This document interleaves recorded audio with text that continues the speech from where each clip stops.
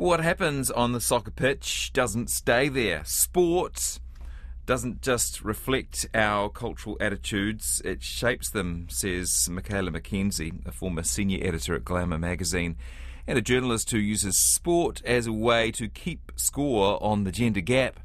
Before the US Women's World Cup team arrived here, it reached a deal for better pay like the men's team, but women are still penalised for pregnancy. They are sexualised as athletes and undervalued, says Macaela. Her new book looks at how women's sport can challenge outdated attitudes and help inspire female leaders of the future. It's called Money, Power, Respect, How Women in Sports Are Shaping the Future of Feminism. And Macaela Mackenzie joins me now. Hello. Hi, Jesse. Great to be with you. First of all, how was that Aussie game last night? Did you watch it? I caught the highlights of it. I caught the last half of it this morning and the highlights of the first half, which were just incredible. I think that was, if anything, this has been the World Cup of upsets. And that really kind of put the icing on the cake. So it was exciting to see, just the level of talent in this World Cup. It's just nothing seems to be predictable because everybody's game is so strong this year. And for listeners, that wasn't a completely random question. I happen to know that Michaela's husband is Australian, so he's been forcing her to watch the Matildas. And then I guess you're keeping an eye on USA-Portugal. Oh, absolutely. Yeah. I mean, it's, we've long been an Australian-US sport household here. So we've had cricket on all week and the World Cup games. Oh, gosh. Yeah, I imagine the Ashes might just about break up a marriage to an American. You've done very well. So you've written about all sorts of women's issues, but is there something about the fight for equal pay by female athletes? Is there something about that really gets under your skin? There is. I started reporting on the U.S. women's national team in their road to the World Cup back in 2019 when I was a senior editor at Glamour magazine. And, was kind of a casual sports fan up until that point, would tune in for these big global events like the World Cup and the Olympics every 4 years. But it wasn't something that I was necessarily tracking every game. But what really stuck with me about this team is that, number one, they had this incredibly long and robust history of fighting for equality. So that went back to the team being founded in the late 80s when they were wearing men's hand-me-down uniforms and playing for a per diem. So, there's just been this really sort of under-recognized legacy of advocacy in this team for decades. And the more I learned about it, the more I realized, these are the fights that are playing out in nearly every workplace around the country and in many workplaces around the world. There's not a single woman I know who hasn't experienced so many of the same frustrations that these women were talking about on this global stage. And I think there's something really special and important about that. Sport is this incredible tool to shape culture. And I think when we have these major activist moments happening in sports, they really resonate beyond just people who are sports fans. For New Zealanders watching the game tonight between the USA and Portugal, just so we understand what the US women's team has gone through, can you give us the short version of their fight for equal pay? Mm-hmm. Yeah. So like I said, this is a decades-long fight, but it sort of formally began in 2016 when several of the players filed a complaint with the Equal Employment and Opportunities Commission here in the U.S. And that was essentially an investigation that would allow them to then sue their employer for pay discrimination. So the EEOC ruled in their favor, saying that they could sue, which is what they did in 2019 on International Women's Day. That day was significant for them to choose to file their lawsuit because I think it really made the connection very clear and explicit that this was not just about, a pay dispute between a group of athletes and their federation. This, for these players, was really about a broader push for women's equality and really kind of getting the whole world in on this rallying cry to be paying attention to gender equality in their workplaces and to be joining this fight. Given how successful they've been, I think they are the most successful international women's team in the world. 4 World Cups, 4 Olympic gold medals. Were you surprised that actually their fight for better pay was quite protracted and at times quite ugly? You know, that's a good question. I don't know if surprised is the word that I would use. Yeah, when you've been reporting on gender equality for a certain amount of time, I think nothing really surprises you anymore. But I was surprised at certain points at, how this fight really brought out some of the most, deeply buried and upsetting biases we have, and really named them and made them explicit, as part of the many, many legal briefs that were filed in this case. U.S. Soccer came out at one point and actually tried to use supposed biological inferiority of the women as an argument for why they shouldn't have to pay them the same as the men's team. They have since apologized for that. There was a huge outcry. The president resigned. There's new leadership now. But I think that really, it gets to the point of what so many organizations are dealing with is this really sort of deep-seated bias, that one group is less valuable than another. Outside of soccer, basketball, would you mind telling us a bit about Weightgate? Yes, definitely. So Weightgate refers to the NCAA March Madness tournament. So, here in the US, college basketball in Division I colleges, there's a huge tournament every spring, where all the top men's teams, all the top women's teams compete. And there have just been extremely vast inequalities between what that player experience has looked like between the men's and women's tournaments, what the marketing has looked like, what the overall investment in each of those tournaments has looked like. And this kind of all came to a head in 2020 when the players were playing in a bubble because of COVID. There was sort of all eyes on these very specifically controlled sites.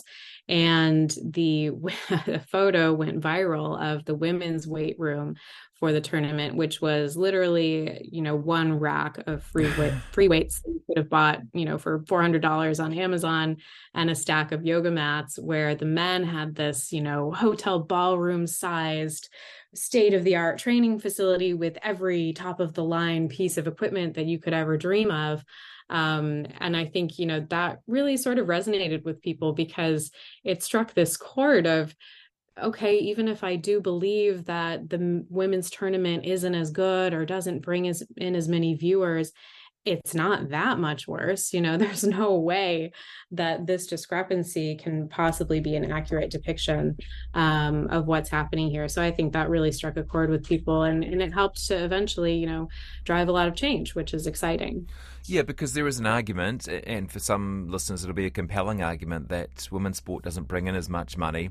So it's fair, it's reasonable that they shouldn't be paid as much. But actually, that's whatever you think of that argument, that's an example of underinvestment. That's a way of saying we don't even want women's sport to reach the same level of popularity, and we're not going to invest in it. Absolutely. I mean, I think that is really one of the biggest issues here. There are all of these arguments about why women don't deserve to be paid equally. And, one of the biggest ones is exactly that. It's that, well, they don't draw as big of an audience. So therefore, a broadcaster or a federation isn't making as much money from hosting a women's tournament. So therefore, they shouldn't get paid as much money. And on the surface, I think that seems really logical and reasonable.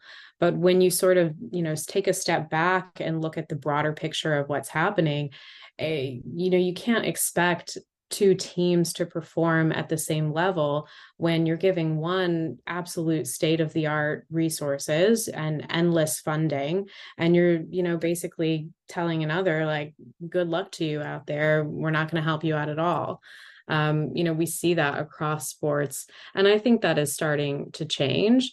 And as it's changing, and as women's sports do get more investment, the product is improving, viewership is improving. I mean, this World Cup is a perfect example. This is the most competitive women's World Cup that we've ever seen. And that is a direct result of the fact that federations around the world have made a lot of changes in the last 4 years.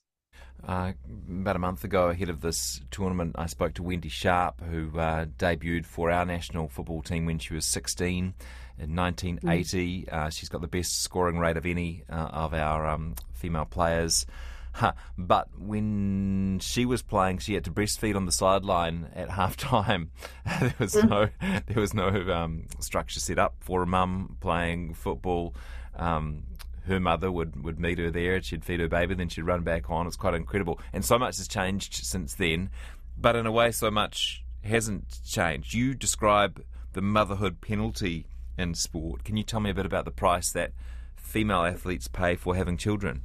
Yeah, I mean, for so many years, we've had women athletes speaking out about this intense pressure they feel to either retire or start families, because they're just not supported in being able to have a family and continue playing. I think part of that, most of it, is the very, very real actual structural support that is lacking. You talk about Wendy breastfeeding on the sidelines and not having a place to be able to feed her baby while being a working professional. I mean, that's so upsetting to hear that story, but also, again, it's not surprising because I think the reality is still that for so many women, in sports and outside of sports. But I think there's also been this really pervasive cultural attitude that women athletes are going to be worth less and won't be able to perform at the same level after going through pregnancy or becoming mothers.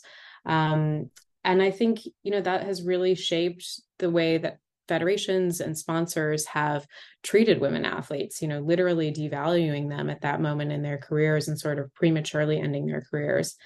But what we're seeing now, because so many athletes are speaking out and really pushing back against these stereotypes, is that that's not true at all. I mean, on one hand, there's some exciting research and data coming out on the physiological side that, shows that some of the physical changes that occur during pregnancy and postpartum can actually be athletically beneficial. But we're also, seeing what happens on the mental side. I spoke to so many women for my book who said that, as an athlete, one of the most dangerous things that can happen to you is, you sort of get in that downward mental spiral of ruminating over a bad, shot at practice or something that happened in a game where you feel you messed up. And that can really sort of bring you down.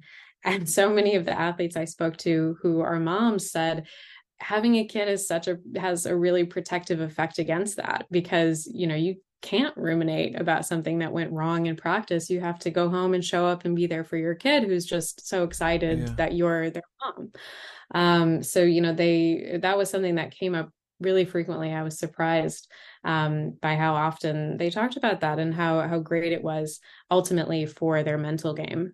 Yeah, US Soccer has made quite a significant change there, offering 6 months of paid parental leave to all national team parents. It's quite a game changer, eh? Mm-hmm. Yeah, and that's something, they've offered support for moms on the field for years, and that's a result of the advocacy of these players. But I think that is part of the reason why this team has been so dominant for so many years, because they're not ending the careers of their players prematurely, just because they decide to have a family, which is, obviously what happens for male athletes. There are so many of the greatest male athletes of our time are fathers, and, that's never even a thought, or that's never something that's at all discussed. When we talk about their careers.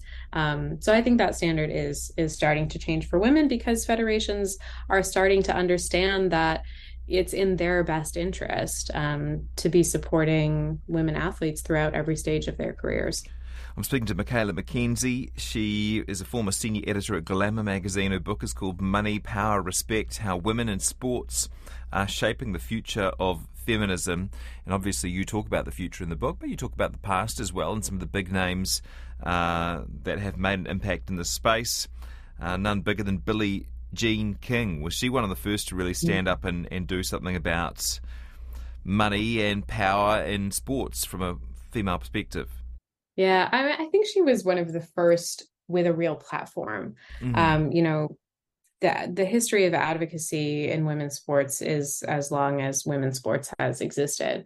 But I think Billie Jean was such a game changer because she had a platform to speak from, and she was extremely aware of that. In all my conversations with her over the years, that's always something that she talked about, is that she knew she had an audience, And she knew it was her responsibility not to lose that audience, and to be able to get this message across in a way that, was going to draw people in instead of alienating people. I think it's remarkable that she was doing this work in a very different time culturally.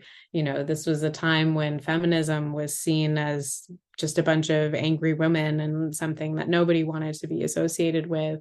And she really walked that line, I think, very delicately, but she's very, very clear. And, I think her legacy is so important because she was so clear that we need culture change, to see real lasting change. It's not enough to change laws. You have to really change hearts and minds. We talked about athletes being sexualized earlier. I mentioned that. And some people will point out, well, hey, this happens to male athletes as well. Here in New Zealand, we have Dan Carter modelling jockey underwear, a former All Black. David Beckham did the same thing. I wonder, though, if that actually is a case in point. I wonder if that actually demonstrates pretty well the different way that is received when it's a male athlete as compared to a female athlete. Absolutely. I mean, I think the way it's received is the whole point. I spent a lot of time thinking about this and reporting on it for my book.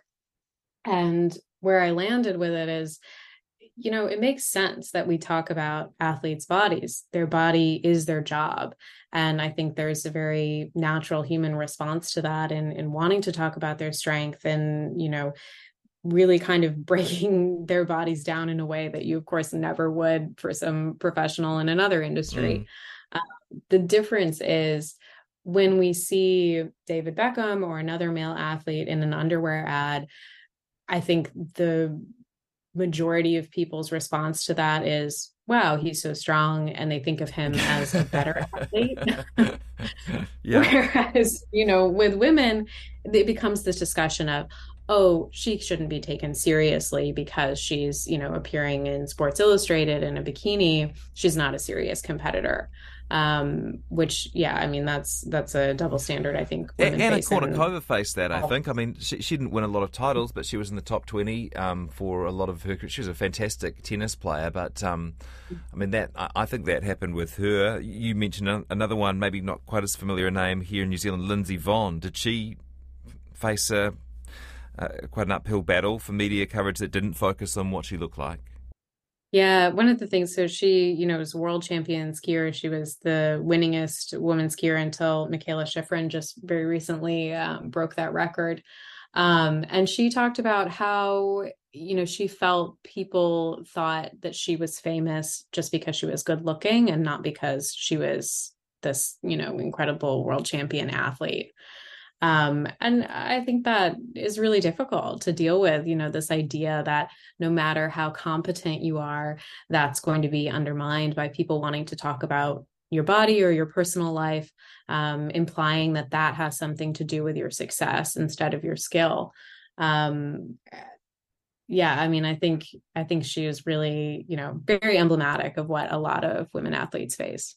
What effect does the sexualization of athletes have on them and on girls who might want to pursue sport at a high level? And does your view of it change if they are, quote, in control of that image, if they choose that part of the way they're going to make money and build their profile is by having a sexy Instagram account to go with the great work they're doing on the field or on the court? Mm-hmm. I mean, it's such a nuanced question, and I don't think, yeah, I don't think there's one solid answer. I mean, that answer is going to be different for everybody. I think, control is obviously so important. I think, women should be allowed to control their own image and be portrayed however they want to be portrayed. However, we also exist in a society where the way a woman is portrayed does have, unfortunately, all of these other things layered onto it. So, I cite an example in my book of Serena Williams appearing on a Sports Illustrated cover in a very sexualized way. And the creative direction for that cover photo shoot was all her idea. And I think that's awesome. I think she really owns her sexuality in a way that, we don't get to see women doing a lot. But of course, that cover received a lot of backlash and criticism because, they're saying, well, she's a professional athlete. She shouldn't be sexy. Um, so yeah, I think there's a ton of nuance there. I think what is important is that women are given the agency in deciding how they want to be portrayed, as opposed to sort of this older model of advertising and marketing, which I think we're starting to move away from a bit, in which, marketers were basically saying the only way anyone's going to care about you is if you are portrayed in a sexualized way. You say that if women get more respect for their sporting achievements, it will seep into other areas of women's lives. What leads you to that conclusion? So many things. So on one hand, there's a lot of actual data that looks at the professional outcomes of girls who have access to sports. 94% of C-suite executives in the United States, female C-suite executives, played sports. They Huh. also make more money. So I don't think that there is any doubt about the connection between access to sports participation and, the development of leadership skills and team building and all of these things that really help to make you successful in the professional sphere.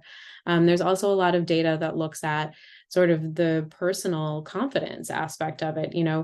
Girls who have access to sports are more body positive, they have a better body image growing up, as opposed to girls who don't have that access. And I think those things are really radical. Pretty much every woman that I spoke to for the book, whether she was a professional athlete or, a academic or a woman in business, all had some connection to sport in their life, when they had played, from girlhood to their collegiate years.